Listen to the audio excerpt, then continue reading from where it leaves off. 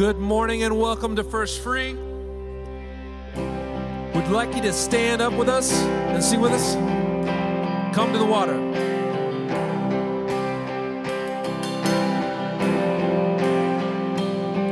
Oh, come to the water.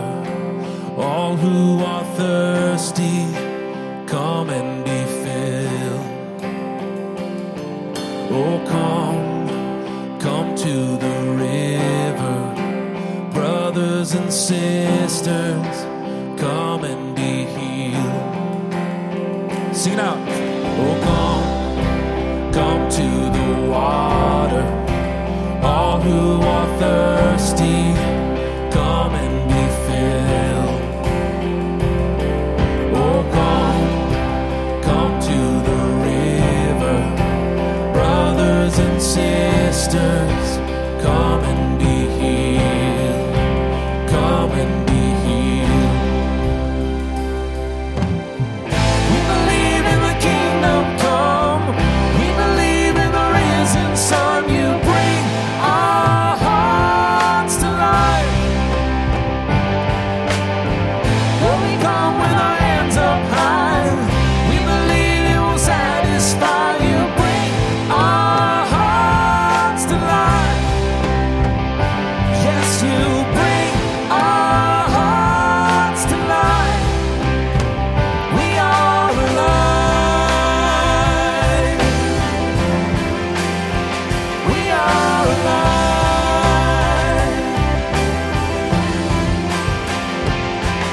Oh, see the people returning, the love of the Father drawing us in. Oh, see salvation coming, Jesus our Savior, the light of the world, the light of the world. We believe in the kingdom come. We believe in the risen sun. You bring our hearts to life. When we come with our hands up high, we believe it will satisfy. You bring our hearts to life. Yes, you bring our hearts to life. We are alive. We are alive.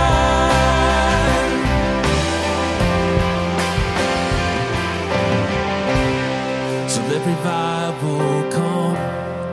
Let the people sing the glory of your name. All over this place we sing it out. Let revival come. Let the people sing the glory of your name. It's St. Louis right here. Let revival come. Let the people sing the glory of your name. Let revival come. Let the people sing the glory of your name. The glory of your name.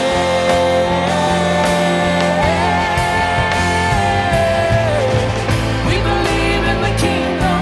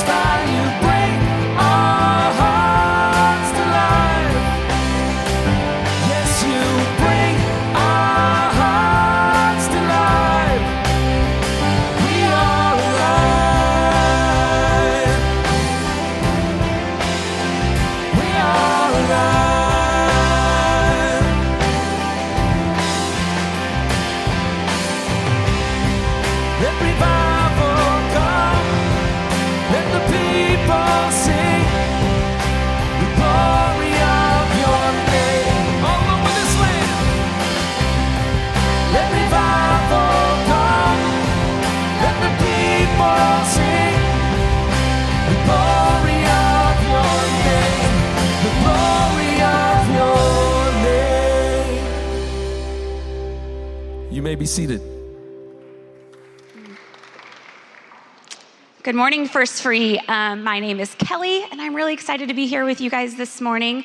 If this is your first time with us, welcome. We're extra glad to have you with us today.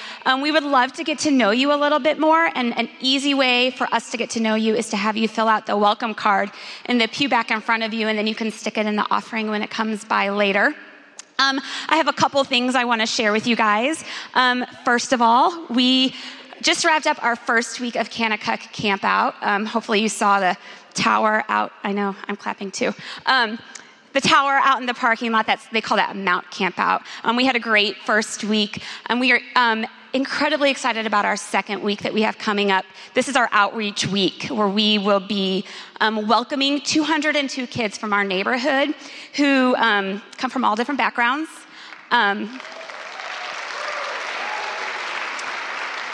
We're incredibly excited about it. Our Kanakuk staff is here with us right now. We're going to have them up in a little bit later. But an important part, probably the most vital part of what we are doing with Camp Out is our follow-up, because this is going to be a great week, and we're going to tell a lot of kids about Jesus, but we don't want it to end there. So we are looking to grow our follow-up team by about 10 more people. So if you are passionate about First Free, loving our neighbors, I would love to have you join that team. It's really easy to join us. You can just shoot me an email. I will get you all of the information. My email is up there, but it's kmcgill@efree.org. So email me. I want to get you on that team. Another important thing, in a couple of weeks on August 12th, we're having a missions lunch. And our missions lunch is a really sweet time for you to come and have lunch and hear from some of our missionaries that are in town for a little bit. You hear about the partnerships that they have, the work that they're doing. You can pray for them, encourage them, and it's a really sweet time with our missionaries who are home from the field.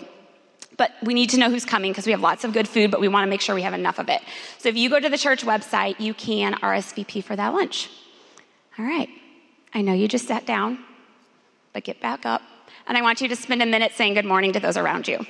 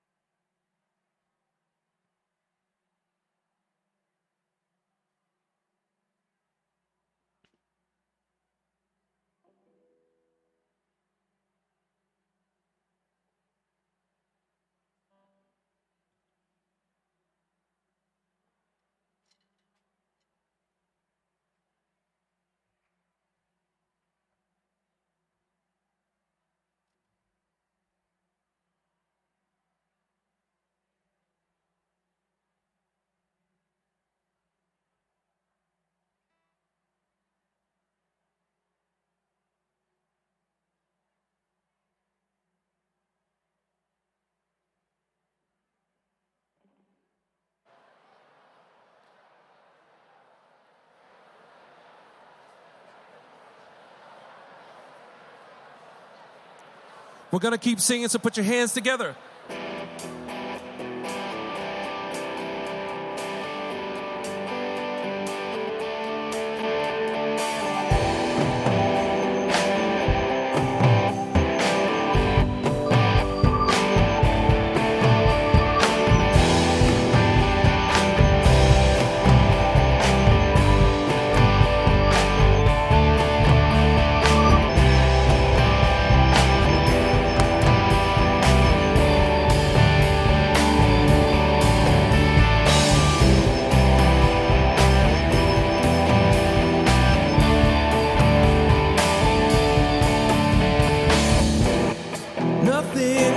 Separate, even if I ran away, your love never fails.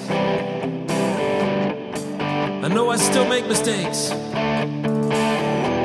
I know I still make mistakes, but you have new mercies for me every day, and your love never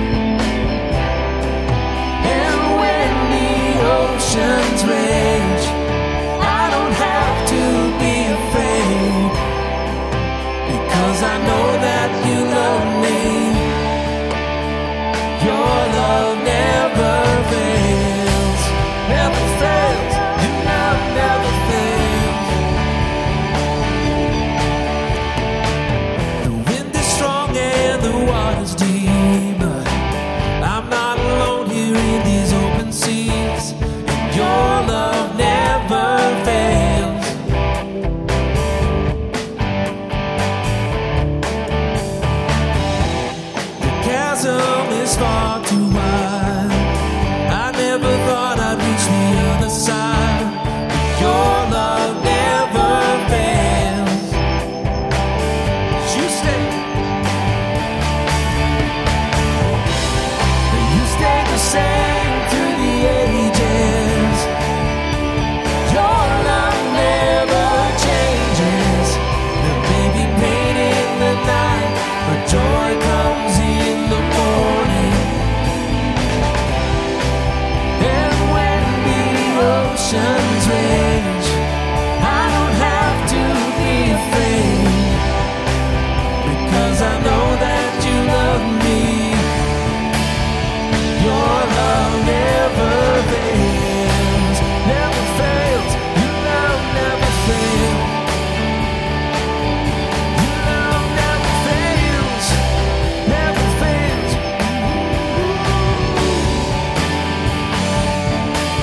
You make all things work together for my good. Sing it out. And you make all things work together for my good. And you make all things work together for my good. You make all things work together for my good. And you stay the same through the ages. Your love never changes. There may be pain in the night, but joy comes in the morning. And when the oceans rage, I don't have to be afraid, because I know that you love me. Your love never fails, and you stay the same through the ages. Your love never changes. There may be pain in the night, but joy comes in the morning. And when the oceans rage, I don't have to be afraid, because I know that you love me. Your love never fails, never fails. Your love never fails, never fails.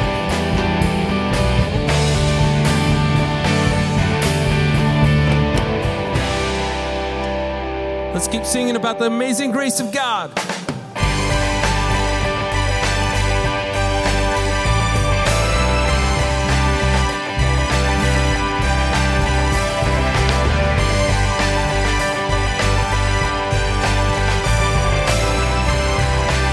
Who breaks the power? Who breaks the power of sin and darkness? Whose love is mighty and so much stronger? The King of glory, the King above all kings.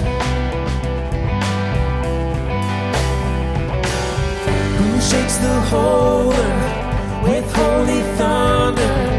Who leaves us breathless in awe and wonder?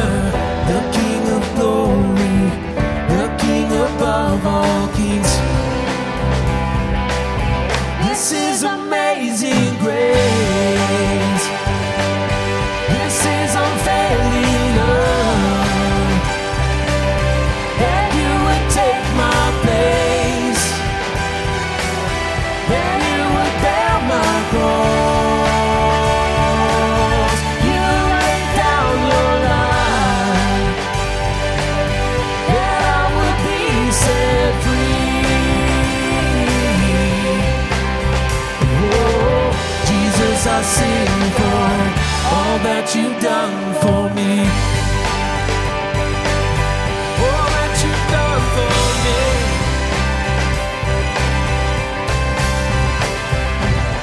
Who brings our chaos back into order? Who makes the orphan a son and daughter?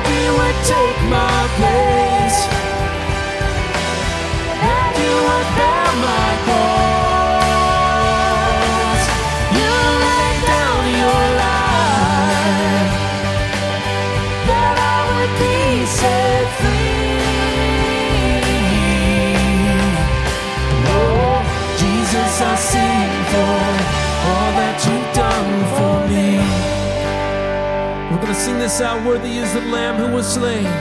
Worthy is the Lamb who was slain. Worthy is the King who conquered the grave. Worthy is the Lamb who was slain. Worthy is the King who conquered the grave.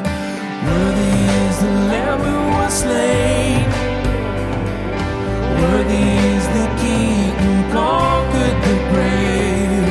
Worthy is the Lamb who was slain. Worthy, worthy, worthy. Oh, this is amazing grace.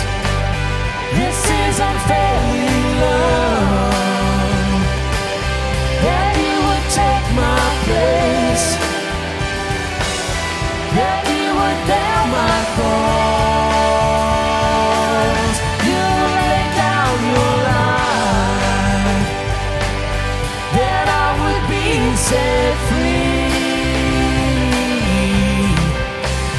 Oh, Jesus, I sing for all that you've done for me.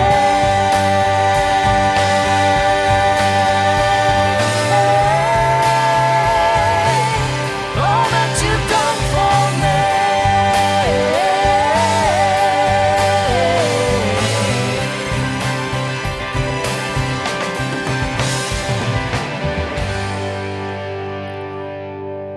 You know, we could sing about the amazing grace of God, the unfailing love, as this chorus proclaims. And in Psalm 130, it reads that the joy of the Lord is in his unfailing love, and his redemption overflows. We have an amazing opportunity in this next week and in these coming months to proclaim this amazing grace, this unfailing love to our community. And his redemption overflows.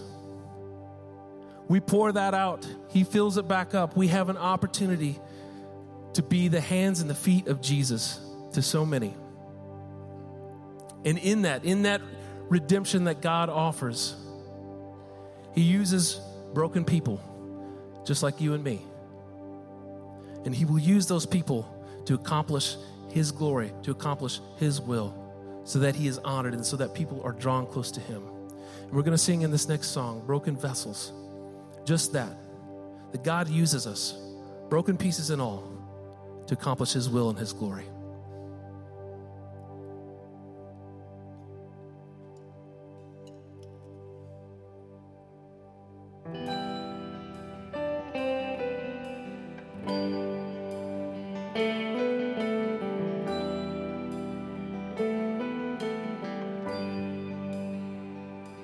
All these pieces broken and scattered, in mercy gathered, mended and whole, empty-handed but not forsaken. I've been set free. I've been set free. Oh, amazing grace, how sweet the sound that saved a wretch like me. Oh, I once was lost, but now I am found. Was blind, but now I see. Oh, I can see you now. Oh, I can see the love in your eyes, laying yourself down, raising up the broken to life.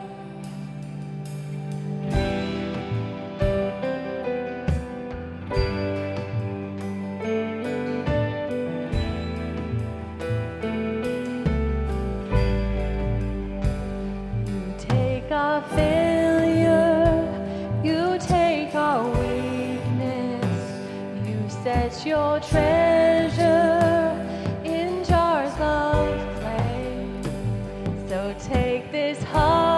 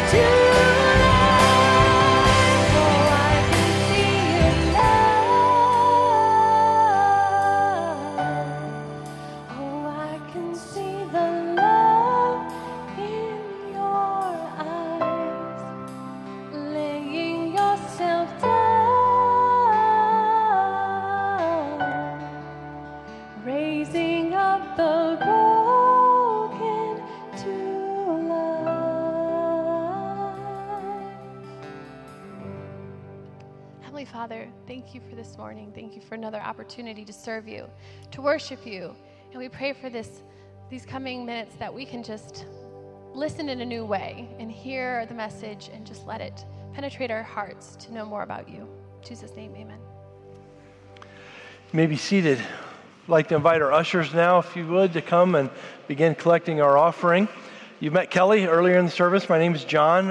We're excited about introducing you to a really, really special group of guests. So, Kanakuk staff, would you come and join us up here, please?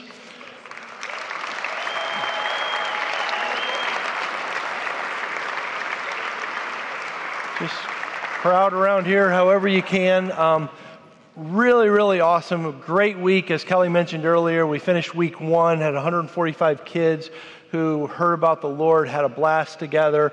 A lot of these guests poured their lives into our kids, and we're so thankful for what God's doing. It was about a year ago in one of our staff leadership meetings that Kelly came to us. We were talking already about how are we going to reach our community. We love everything we do in mission work and helping ministries around the world and even in our region. But the question we were asking as a staff leadership team is, how do we get out of our seats here and get into the lives of the people that drive around our church all the time? And we had just finished Kanakuk, and Kelly had this vision birthed in her heart that turned out to be from the Lord. And she said, we have this incredible ministry. Kanakuk comes, we fill it up, and there are a lot of kids that drive by here and probably see all the cool equipment that's right now out in the west parking lot, and many of whom don't know how to get connected or maybe couldn't afford it if they wanted to. And she had a big ask. She said, what if we paid for and took care of the whole week and just said to our neighborhood kids, come, we want to help you with this week. Well, that's really cool. It's big. We talked about it, prayed about it, kicked it around with the elders, the rest of the staff, and with you as a congregation.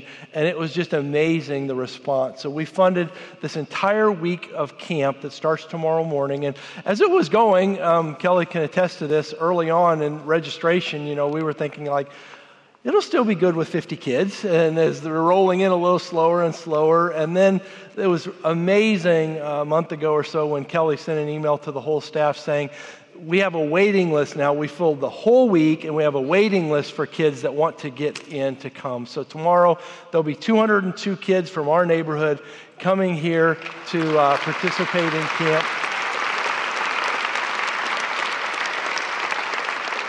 We thought it would be a great time to pray for the Kanakuk staff and for this week. And as Kelly alluded to earlier in the announcements, our prayer is that this is not just a week, and then we're done, but that we're building relationships with our neighbors.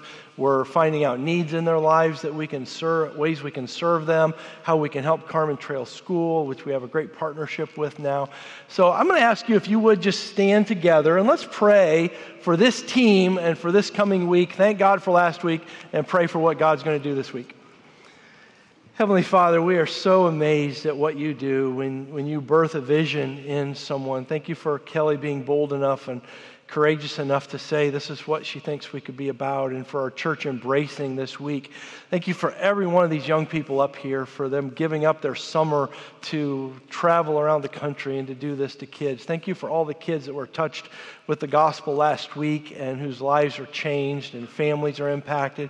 And we pray for the families that are going to be involved this next week. Even today, they're probably getting ready for camp, and there might be some nerves of wondering what's going to happen, what does happen when you go into that building there on Carmen Road. And when they come and they get connected and they begin to have the games and the lessons and all the things that go on in Kanakuk Camp Out. Pray for the parents as they send their kids. We ask that your Holy Spirit would flood every household this day with your peace and begin to prepare the soil of their hearts, both the kids and the parents and the extended families, for the truth of the gospel. And then help us to be authentic and real and obedient to you, to maintain the connections and the relationships that are started this week, so that you would get all the glory for everything that goes on here. In Jesus' name, amen. Thank you, everyone. You may be seated. Thanks, Kanakuk staff. You guys can go.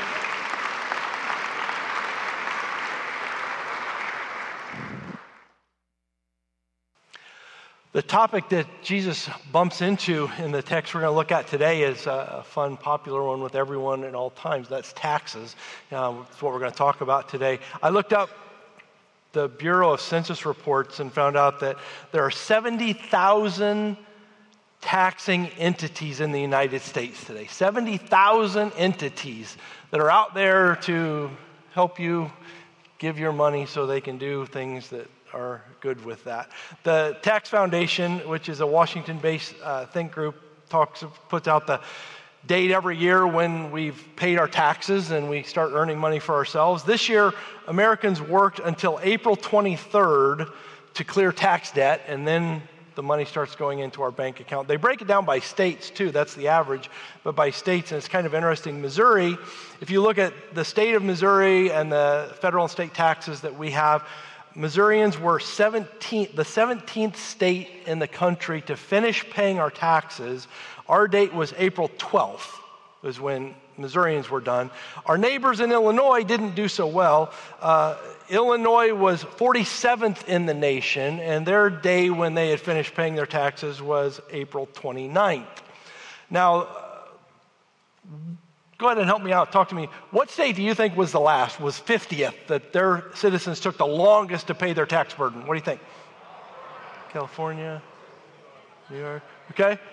All right, I've heard a few. I did hear the right one. New York was the one that takes the longest. New York citizens worked until May 14th to cover their taxes this year. So we have something to be thankful for as we begin talking about this. Been around forever. Taxes are always going to be an issue. Every society has to figure out, how do we take care of those things that we all need together? Roads, police, care for the poor. How do we take care of those things that are important to all of us? And in order to do that, there has to be a system in place, and that system has to work on something, so it's money, and so we pay taxes. The trouble comes when those authorities that take the taxes misuse them or use them for ways that are not in the public's good, or there's no accountability. All the things that we wrestle with a lot in our political system and in any political system. So it's no surprise that Jesus bumps into this in his ministry. We're going to look in Mark chapter 12 and find out what Jesus says when the religious leaders seek to trip him up, and they use this topic of taxes to do it. The Jewish leaders, as we saw last week, are in this phase of really trying to trap Jesus. There's a lot of fear of what he's doing, of the popularity that he has, and so they're coming up with all the ways that they can to trip Jesus up. I'm going to look at a lot of passages of Scripture with you today, so you can watch as we go through. They'll be on the screen. Follow along in your own Bibles. The YouVersion Bible app under First Free and Events has them all listed. But let's start at Mark chapter 12, verse 13. Later, the leaders sent some Pharisees and supporters of Herod to trap Jesus into saying something for which he would be arrested. "Teacher," they said, "we know how honest you are. You're impartial and you don't play favorites. You teach the way of God truthfully. Now tell us, is it right to pay taxes to Caesar or not? Should we pay them or shouldn't we?" Jesus saw right through their hypocrisy and said, "Why are you trying to trap me? Show me a Roman coin, and I will tell you." And they handed it to him, and he asked, "Whose picture is on it, and whose picture and title are stamped on it?" "Caesar's," they replied. "Well then," Jesus said, "give to Caesar what belongs to Caesar, and give to God what belongs to God." His reply completely amazed them. They were amazed at him. Now the Pharisees, the religious leaders in the Jewish community, and the supporters of Herod, or the Herodians in some of your Bibles, they normally didn't get along. The Pharisees didn't want anything to do with anyone who's ruling, and the Herodians thought that the Herodian dynasty had something to offer and was going to be a pathway to success for the Jewish people. But they came together because they had a common goal of wanting to trip Jesus up, wanting to somehow get him out of the way because he was a burr under everybody's saddle who was in charge there.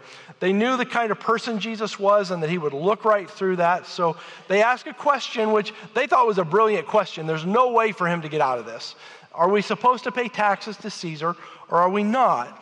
To them, this was foolproof, because if Jesus would say that we are not supposed to pay taxes to Caesar, then the government officials would say, wow, this man's inciting rebellion, and they would take him out. If they said that we should pay taxes to Caesar, then the Jewish people, who deeply resented the Roman occupation and the government in Rome and all the taxes they had to pay, would turn on Jesus. So either way, this was a bulletproof plan. They were going to get rid of Jesus, which is what they wanted to do. Now, let me talk a little bit about the tax system in the Roman Empire at the time. They had three main kinds of ways to collect taxes. The first one was a land tax, which, as you would assume, is on landowners. They had to pay a certain amount of their produce or productivity of their land had to go to the Roman government. The second was a head tax, and that involved the periodic census. This is what happened at the time of Jesus' birth. Joseph had to go to the city of his birth, to Bethlehem. Everyone goes back to their hometown, and there's a head tax, and you might pay 1 day's worth of wages. Everybody does, and you're counted, and the census and the collection is taken there. And then there was the custom system. And we read about this a lot in the Gospels. The custom system were duties that were paid in taxes at city gates or along the road or in different districts. And if you were a Jewish citizen, you could, or whatever area in the Roman Empire you were, they used the citizens in that area for very strategic purposes. If I was a Jewish citizen, I could bid on a certain area to collect taxes for Rome. So I could bid on Baldwin. I'm going to be the tax collector for Baldwin. And Rome would say, this is how much we want. And then you pay them that much, and then you can collect taxes there. Your income is dependent upon how much above that. You can keep anything above that you collect, and people had to pay it because it was the law to pay it. So you can see why the resentment would be there. If I wanted to have a really, really big vacation this year, all of a sudden I need this much from you. And if it's a really lucrative place, people were being gouged, and it was very unfair. And it turned Jewish people against Jewish people because you're one of us, and you're collecting taxes for the Romans. Incredibly, incredibly hostile kind of topic to be bringing up. So the tax collectors in the biblical times, and we know the story of Zacchaeus, who actually gave so much more money back when he repaid the people who he had taken money from because he was this kind of a tax collector. So it has the potential to ignite a firestorm in Jesus' day as it would today. But Jesus replies with characteristic wisdom, and he doesn't bite on the bait that they give. Instead, he asks a question, which is a really, really strategic way to disarm almost anyone. He asks a question, give me the coin that you have. Whose inscription is on it? And they gave him a coin. Someone must have had one, gave him a coin. And they read it, and he said, give to Caesar what is Caesar's. But let's pause there for a minute. They wouldn't have got this at the time, but we would get it. On that coin, there was a picture of Tiberius Caesar. And then there was an encryption on there. The message that was inscribed on this coin was this: Caesar Augustus Tiberius, son of the divine Augustus. Caesar Augustus Tiberius, son of the divine Augustus. So I imagine in Jesus' own mind, he was like, this is pretty ironic, isn't it? You know, this is a coin that says, Son of God, small g. Are you going to follow the Son of God, small g, or I'm the Son of God, capital G, here that's going on? There's some amazing stuff going on that they wouldn't get, but we get when we understand how they looked at their Roman emperor, Caesar Augustus, as being divine, God in this community in the Roman Empire. So Jesus asks them the question, tells them, give to Caesar what is Caesar's, and to God's what is God's. If this coin has Caesar's name and picture on it, then it's his, but God receives so much more from us. God's kingdom is not just concerned with taxes, with roads and political systems, and how we're going to take care of medical care and immigration and all those things. As important as they are, God's kingdom is a global kingdom that's dealing with a celestial realm that's much higher expectation than the 2 or 3% that the Roman Empire would want in their land tax. So here's what we're going to do with this text today. A very simple approach to this message, not going to dazzle anyone. We're just going to take those two questions. Give to Caesar what is Caesar's. What do we owe the government? Give to God what is God's. What do we owe God? That's the whole plan for this morning. So let's start with what do we owe the government?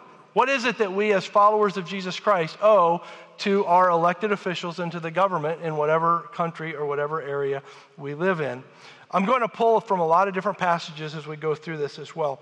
So one of the things that we owe our government from Jesus here and in other passages is respect and honor.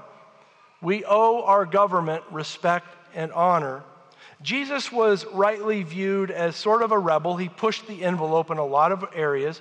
I don't think, though, that we can ever find a place in the Gospels where he broke the law, where he violated a civil law. Now, he broke the religious leaders' rules when they were not consistent with what God really wanted, but I don't see anywhere in Scripture where he actually broke a law of the government. He challenged laws. It's right to give human government honor and respect that's due to human government. But in Jesus' life and in his teaching, we don't give to human government what is meant only for God. We give respect and honor that's due to human government, but we don't give to human government the allegiance that we should give to God. I'm going to jump off and give a little excursus here that's related to this, and I think it is tied to this, but it's a little bit of a excursus that I think is important for us. We live in a day in our country and in our world where the dialogue that goes on around politics and around government is really out of control. The incivility, the character assassination, the words that are used, the attacks that are made on men and women who are serving in political office is just incredible. And what I see and hear, sometimes we in the church get pulled into that. We get pulled into that dialogue and we forget what we're called to do as followers of Jesus Christ. And it's almost like that verse in in Ephesians chapter 4, verse 29 that says, "Let no unwholesome talk come out of your mouth, but only that which is good, so that those who hear it will be built up by it." Except if you're doing it on Twitter or Facebook or social media, then all bets are off. You can be as incredibly cruel and mean and heartless as you want to if it's on social media. And when we talk about the people who are serving us, and I don't care if it's when Bill Clinton was a president, when George Bush, Barack Obama, Donald Trump, if the issue is immigration, if the issue is universal health care, whatever it is, we as followers of Jesus Christ are never exempt from the calling that we have to have respect and honor for those people that are in office. Not if we agree with them or not, but as we'll see, it's because God actually is the one who is doing this work, and they're there to serve him and us. So, off the soapbox. Other passages also call on this kind of thing to be submission. It's actually the word that's used. The concept is submission. We're to submit to our government. Listen to the Apostle Peter as he writes about this. Keep in mind, Peter was writing at the beginning of the Neronian persecution, where Nero would actually, for fun, take Christians, put them on poles and light them afire to light his gardens in the evening for his party. So Peter's not writing when everything's going Christians' way in the government. It's very, very much the opposite. And here's what Peter says: "For the Lord's sake, submit to all human authority, whether the king as head of state or the officials he has appointed. For the king has sent them to punish those who do wrong and to honor those who do right. It is God's will that your honorable lives should silence those ignorant people who make foolish accusations against you. For you are free, yet you are God's slaves, so do not use your freedom as an excuse to do evil. Respect everyone and love the family of believers. Fear God and respect the king." Fear God and respect the king. And that's the tension or the continuum that we're on as Christians living in these two worlds. We fear God. God is the one who we give our allegiance to, but we respect the human leaders who are above us, whether it's a city council, a mayor, a governor, a president, a Supreme Court justice, not because we agree with them, but because the Word of God calls us to do that. And this is the system that God has put in place. His challenge to submit to human authorities, he gives two purposes. There are more in Scripture, but these human authorities are there to punish those who do wrong and to commend those who do right. There's a justice arm that's expected in human government. And so we follow and respect and honor what they're doing. Paul says something similar when he writes to Titus in Titus chapter 3:1. Remind the believers to submit to the government and to its officers. They should be obedient, always ready to do what is good. So again, that tension. I'm obedient to the law, and I'm following the call of Jesus Christ, and I'm being a gospel witness where I'm at. I'm doing good. The words, the actions, the thoughts in my life are impacting people for the gospel, and I'm doing that under respect and submission to the government. This is a little longer passage, but I think it's important to read it since we're going down this path. Romans chapter 13, verses 1 through 7. Follow along, please. Everyone must submit to governing authorities, for all authority comes from God. That's a really important principle in this whole discussion. All authority comes from God. And those in positions of authority have been placed there by God. So anyone who rebels against authority is rebelling against what God has instituted, and they will be punished. For the authorities do not strike fear in people who are doing right, but in those who are doing wrong.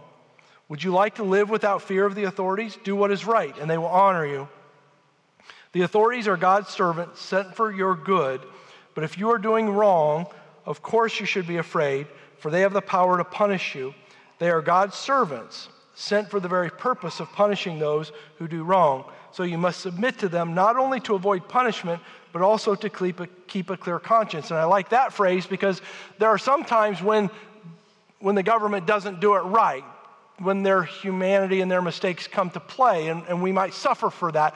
The bigger question is, do I have a clear conscience before God as I'm living as a citizen of this country, of this state, of this city, and following after God? Back to verse 6. Pay your taxes too. For these same reasons, for government workers need to be paid. They are serving God in what they do. Give everyone what you owe them. Pay your taxes and government fees to those who collect them, and give respect and honor to those who are in authority. So there's definitely a biblical precedent for this common taxation, this common governance in our communities, so that basic human needs and responsibilities are taken care of. But the Apostle Paul says that these authorities who are established as instruments of God. And that's hard sometimes, isn't it? Because you see and hear some of the things that are going on in government, and how's that an instrument of God?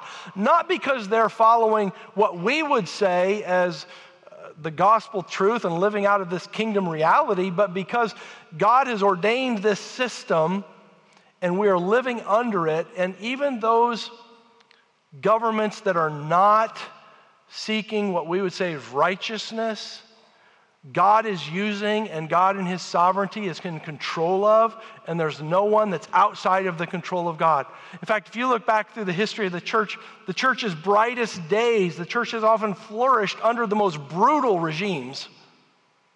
And the church has got really lazy and fat when things are going our way. So God is a God who's using the government to build the church, and if what God sees is we need to kind of shape up a little bit, and there's a government official or a government system that's going to squeeze the church a little bit, which might be happening, then we're going to have to respond not in resentment to the government officials, but in submission to God and in obedience to them. So if God has instituted and this human government, then anyone who rebels against the government, and this is interesting in Romans 13, rebels against God. Rebelling against the government equals rebelling against God. It doesn't have any qualifiers there. I tried to find some loopholes. It doesn't have any qualifiers. It just says if you rebel against the government, you're rebelling against God. What if it's a pagan ruler? Nope. What if they're opposed to religious freedom?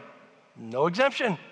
We're called to submit, to live quiet, humble lives of faith. I remember being in college when I first wrestled with this text, the Romans text, in terms of our nation's history.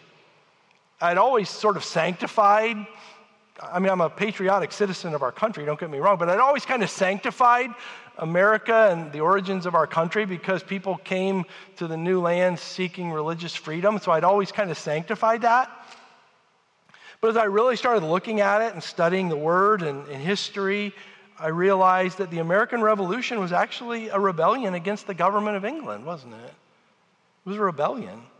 And while I'm a patriotic citizen of our country today, I have to admit, such a rebellion is not sanctioned in the Bible. There's nowhere in the Bible that says, unless you don't like that king in England and the taxes are really bad, it just says no. It's a good exercise for us to even think today, what would our response be if there was a grassroots movement to overthrow the government of the United States? A grassroots movement to overthrow the government. Where would you go in God's word to decide whether you should be part of that or not? Where would you go in God's word to say, you know what, I may not like this government, I may not like what's going on, but what God's word says is I cannot rebel against this government. Where would you go in God's word? This will give some good dinner conversation, won't it, to talk about this and figure this thing out. But as I look at God's word, the instructions are pretty clear. So we can't go back and relive the American Revolution. Our current duty is to honor and respect the rulers and leaders that we have today. Another duty that we have towards our government is to pray for our leaders. When Paul wrote to Timothy, this is what he said in 1 Timothy 2.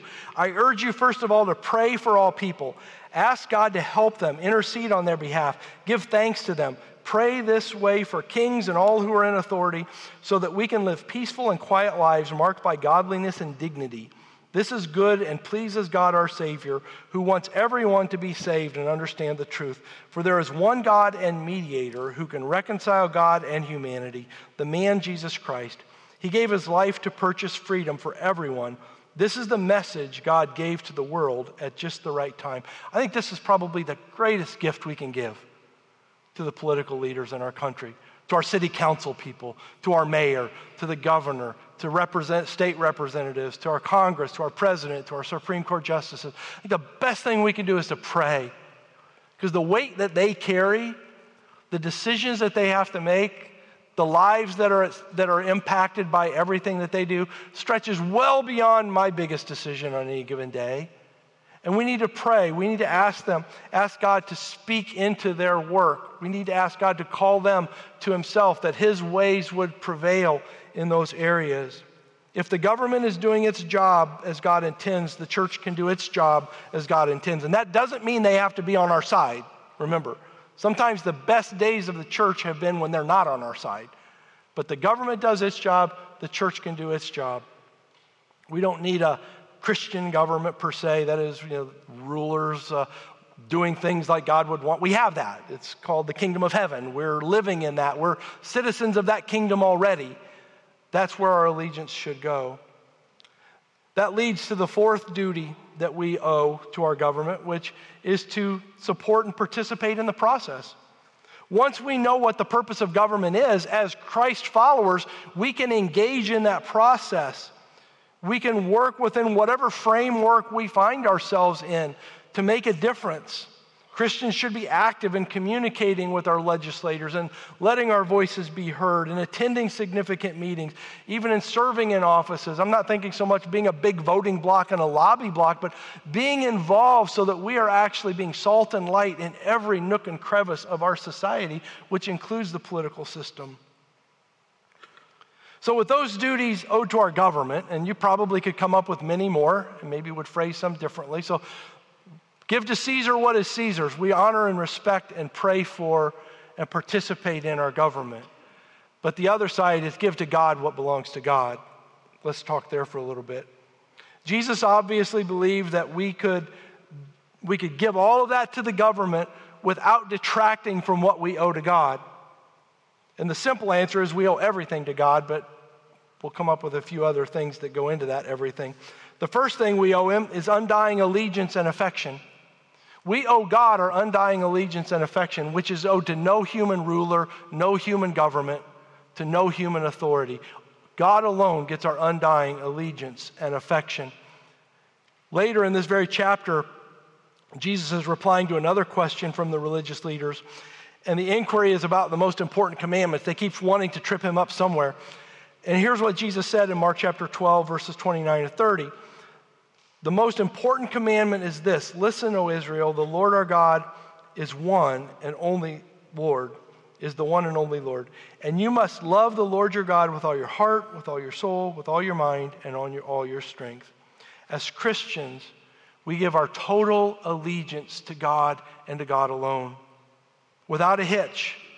There's no human system, no government philosophy, no construct that can ever give the solution to the real dilemma. Government, when it does its job best, can feed the hungry, can care for the poor and broken, can put streets together, can give us law enforcement that can protect people. But we all agree that even if it does its best, there's that one piece that only God's people can bring to the table, and that is Jesus. That's Jesus, the message of the gospel, the hope that we have of freedom from the sin and tyranny and brokenness and mess of this world, and the hope for eternity.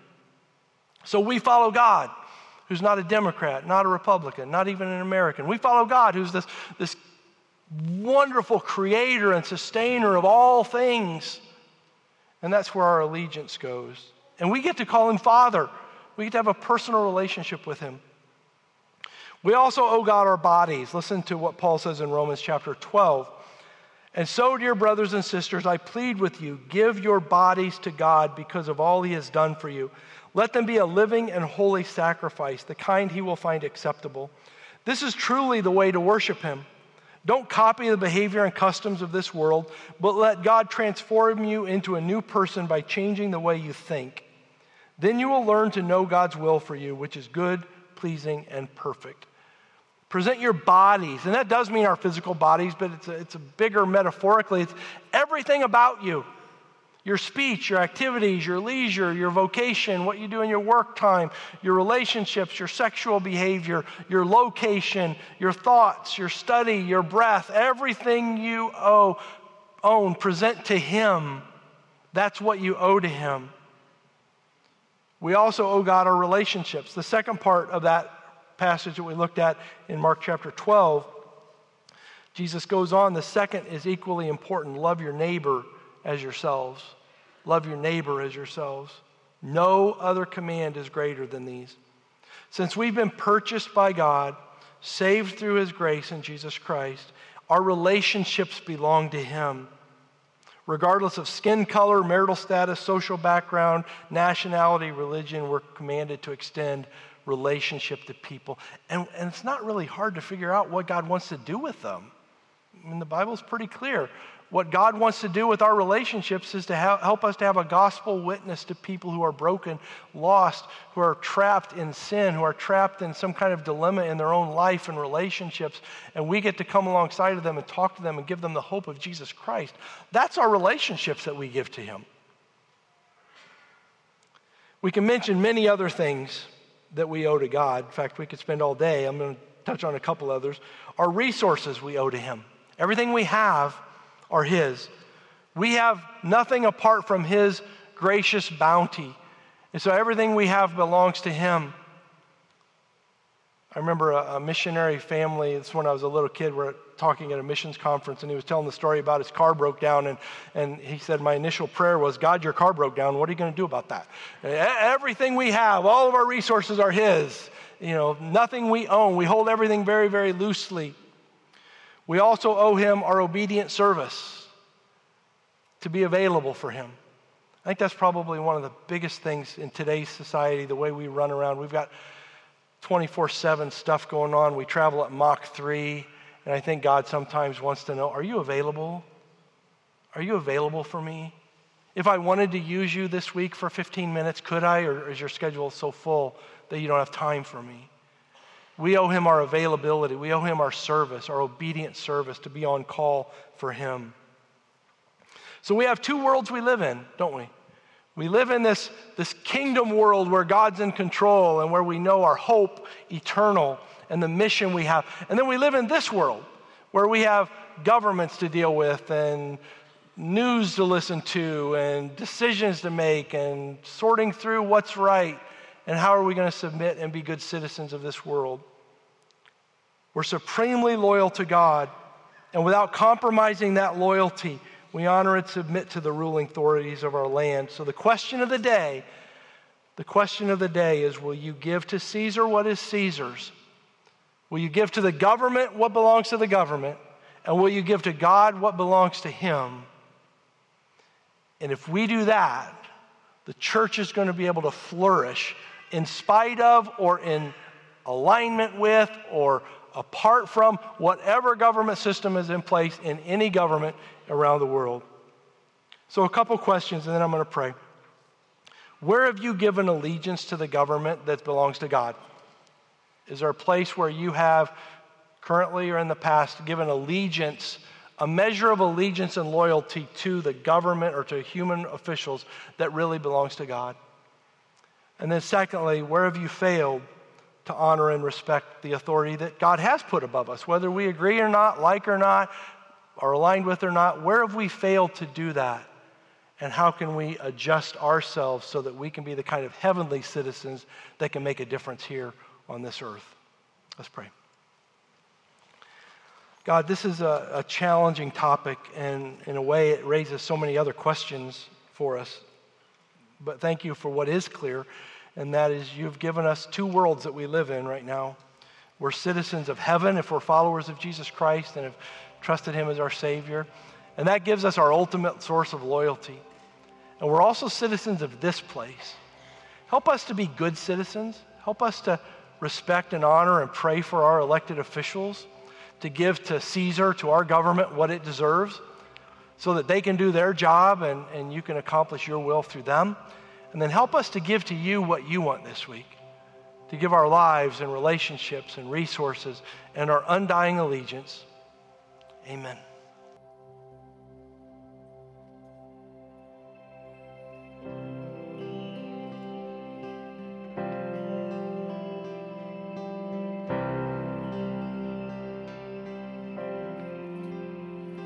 When peace like a river attendeth my way, when sorrows like sea billows roll, whatever my lot, thou hast taught me to say, it is well with my soul. It is well with my soul. It is well with my soul.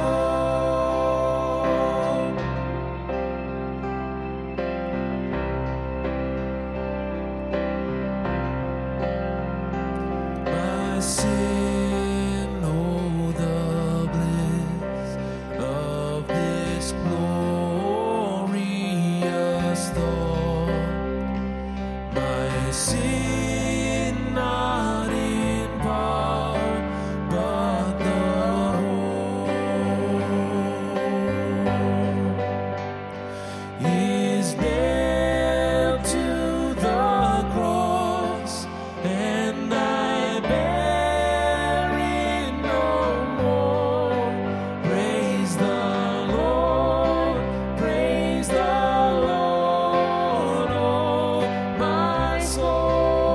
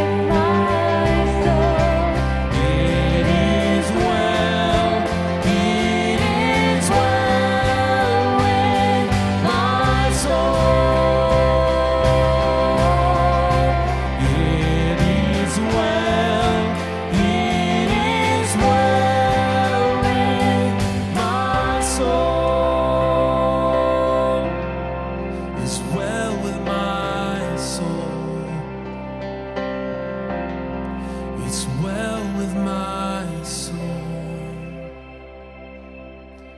Thanks for joining with us this week. Have a fantastic week, and be back next week as we continue on in our study of the Gospel of Mark.